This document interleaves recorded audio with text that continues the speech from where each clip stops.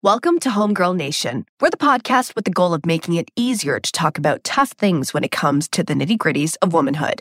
I'm your host, Bridget Trong. Today, we're talking about sex. Sex with Sue in particular.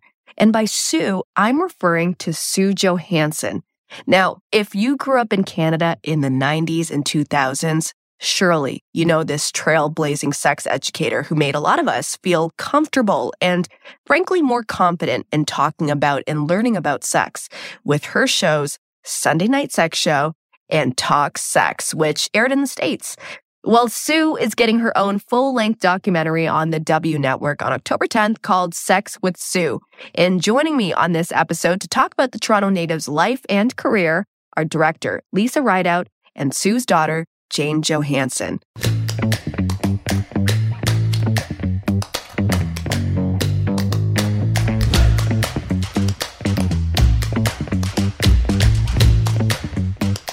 Hi, Lisa. Hi, Jane. It's a pleasure to meet you. Hi, too. Hi. Had a chance to check out the documentary and learned a lot about Sue that I didn't know prior, which we'll get into. But for a woman who made a lot of us over the years feel comfortable and confident talking about sex and learning about sex, I really can't believe it's taken this long to give her that feature film treatment. Lisa, why was this the right time to explore this story and unpack Miss Johanson? I mean, I think I have to throw that question over to Jane because she really had the seeds for it. And, I had the same question. How has no one made a documentary about Sue before? And so I'll let Jane answer that. Well, that's how Lisa came to it. She was on an airplane coming from LA and she went, wait a minute. We have to do a documentary about Sue. Nobody's done this. And it just so happened that I had come up with this idea in some remote location and was doing some filming along the way myself and realizing I can't do this myself. I can't make a documentary of Sue. I want to. We need one. People are going to love it, but I need professionals coming in with this. So someone suggested that I really pursue having a female documentary filmmaker, and the universe just put Lisa right in front of me, and we met for coffee on Bloor Street, and that was it. It was a done deal. So it was always in the works for you on your side of things, Jane, to tell this story. I'd say within the last six years. Yes. It came to me that I thought I was going to write a book. And then I went, well, wait a minute. I'm not a writer. I can't write a book. So then I went, I'll make a documentary. And then I went, well, wait a minute. I can't. I think I got that kind of guts from Sue, where Sue just went, well, I'm going to do this and I'm going to do this. And she did. And so I'm hoping that Sue, through this documentary, inspires lots of people, regardless of what walk of life they're in or who they are, that if they decide they want to do something, just do it. Beautiful message. And that she was a trailblazer on so many levels. Lisa, I know with your previous works and your previous short documentaries, you really had the goal and the intention to challenge stereotypes, to really encourage people to have tough conversations around sex, gender, politics. Was this the incentive for you as well when Jane came to you with this proposal? Or did you see something else that you wanted to intentionally execute? Yeah, I definitely, I saw it in terms of my other work. I think I make films that are sex positive, and, Sue was someone who was preaching that message before we even knew what sex positivity was. So, I grew up with Sue. I grew up with the Sunday Night Sex Show being my only form of meaningful sex education during a time where I went to Catholic school and they were basically telling us, don't do it. That's the message I got. This is something that happens between a man and a woman after they're married. So Sue was talking about sex in this way that nobody else was. And I think she talked about pleasure when we were only hearing about reproduction. So that was incredible. And, it's hard to remember a time before the internet and social media, but, Sue was our Google. We didn't have access to information. You asked your parents, which you would never do when it comes to sex, or you talked to your very nervous PE teacher. So there was nowhere to go. There's nowhere to go. So I think I, was just so honored and thrilled to be part of this. And Sue obviously deserves a film. She deserves for people to, memorialize her. She was radical back then and even today. And, we're just so happy that people are going to get to see this film and understand why Sue did what she did. I didn't go to a Catholic school, but I grew up as a second generation Chinese Canadian. And to this day, in my mid-30s, I have still yet to have that sex talk with my parents. It's not a thing. It's just not a thing. It never came up, not in the slightest. I think the only time we had a sex-related conversation was maybe in my late 20s. I had been with somebody for about 7 years. My mom just asked uncomfortably, "Are you using protection?" And this was like 6 years into it. And I was like, "Yes, Mom, I am." And that was it. That was the last time we talked about it. Yeah. And Jane, it's funny you laugh because I'm sure you had a much different upbringing. And I just thought, I wonder when the first time Jane had the sex talk and what was it like when you were given the sex talk from Sue Johanson? No, that's the funny thing. I would have been exactly in your shoes. I didn't talk to my mom about sex. No way. Gross. When I was a teenager, you don't talk to your parents about it. I was embarrassed. They were embarrassed. Nobody wanted to talk about it. My mom hadn't. Johanson. Well, I know, but she hadn't quite gotten into, creating the Don Mills birth control clinic yet. She hadn't quite really started her, on the path. So she was just a mom, and I was a teenager, and I was a bit of a rebellier. And I was not. It wasn't going to happen. There's just no way. So, I totally relate to your situation, even though I grew up with, the sex educator. It didn't matter. Once she got into, really teaching and really being on radio and being on TV and stuff, then I could have approached her then, but that was too late. I didn't, it's too late, Mom. Yeah, there's a grace period for all of us.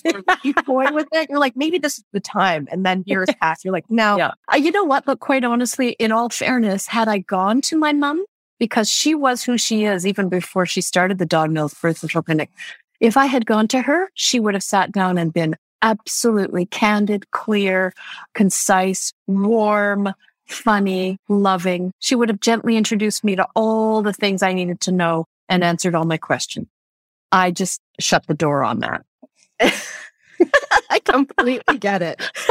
That warm, inviting, engaging, relatable human that we connected with every Sunday. Was that Sue at home? Absolutely. Mom was fierce. She was like, if she wasn't downstairs making our clothes, and I'm not kidding, all my dresses, skirts, pants, everything came out of my mom. All my brownie outfit. She made all of our brownie and scout outfits, all the Halloween costumes. Then she'd come upstairs, make a batch of cookies. Then she'd vacuum the house, and then she'd, go do a load of laundry. My mother was extraordinary. And that's before she got involved with all that stuff. Eventually, she got on the, on the path of becoming a sex educator. And that was it. We were doing our own sewing and our own vacuuming and our own baking and stuff like that because, she'd found her niche, and boy, did she find it. It was a good one. She really did. And this is the niche that really resonated with many people around the world. I saw a stat somewhere that Sue received on average about 100,000 attempted phone calls per episode from viewers at the height of talk sex. But I mean, the amount of fans that she garnered in those 3 decades, incredible. And I have no doubts that group of fan base included Nina Hartley, Russell Peters, George Stroumboulopoulos, Margaret Cho, just to name a few, who appeared in the documentary. Lisa, what was it like to curate this group of talents to speak so candidly about what Sue meant to them? Yeah, it was incredible. I do have the stat of the people that called in, if that's helpful. But so she got an average of 200,000 to 300,000 even calls. Even more. No, sorry, those were viewers. So they got 65,000 calls, and 12 to 16 made them on air. I didn't know that. Wow. Yeah, incredible. Yeah, she made millions of people over time feel so comfortable. It's something that can be so taboo within their own household. But sorry, to go back to curating the group, I mean, it was a process. We dived in. We wanted to really show kind of the breadth and the wide scope of people that Sue reached. And, you know, a certain age in Canada, you listen to Sue. So we knew there's going to be all sorts of people. But I think what was incredible is, you know, there's actors, there's comedians, there's, you know, porn stars, there's a porn director in our film. And it just shows that Sue reached so many people and that she impacted them. So it's not just sex educators. And of course it is. There's, you know, many sex educators in our film that watched Sue growing up, and she really inspired what they do today. But it's everyone. She really touched everyone, and she changed the way that we think about sex and how, you know, our comfort level around sex as well. And for her to have made appearances, regular appearances on the most popular late night talk shows at the time, on Ellen, Letterman, Conan, just to name a few. For yourself and your siblings, Jane, it must have been really cool to see the explosion of her brand and her niche on such a large scale. Yes. And yet on the other hand, there were times when we were also kind of just shy about it. Like we weren't boastful about it. We'd go to school and, you know, if people would comment on saying, oh, I just saw your mom on Letterman or something, we'd go, oh yeah, cool. You know, what are you having for lunch? Like I don't think we didn't make a big deal of it. I don't think we really realized what was going on. Not really. Until I went down to New York with Mom, while she was making some appearances. And I was gobsmacked to see that when she exited a taxi or a limo or however, that people would recognize her, run across the street, come to see her, hug her, want to hold her hand, have their picture taken with her, want her autograph, and ask her questions. They would say, well, Sue, would you mind? I actually just have a question. I remember once sitting in a movie theater with my mom, my dad, my sister. I don't know if my brother was there or not. This person came along the aisle, excuse me, trying to come in to sit with us because she wanted to meet Sue, and she wondered if Sue had a moment to answer a question for her. No bones about identifying the fact that you're seeing my face and I'm going to ask you a question. You're going to answer my question because that's what you do, and you do it well. You love doing it, and I trust you. And then I'm going to walk away, and you're going to sit and watch this movie. That's the deal, right? It was incredible. There was this kind of unspoken contract that this potty-mouthed grandmother was accessible to everybody, and that was her beauty and charm. And this came before the digital age, because the digital age made everyone accessible. Did anything ever make her uncomfortable? That's a really good question. Because I'm watching, I watched some of her old interviews with Conan, and you see her putting a strap on her face.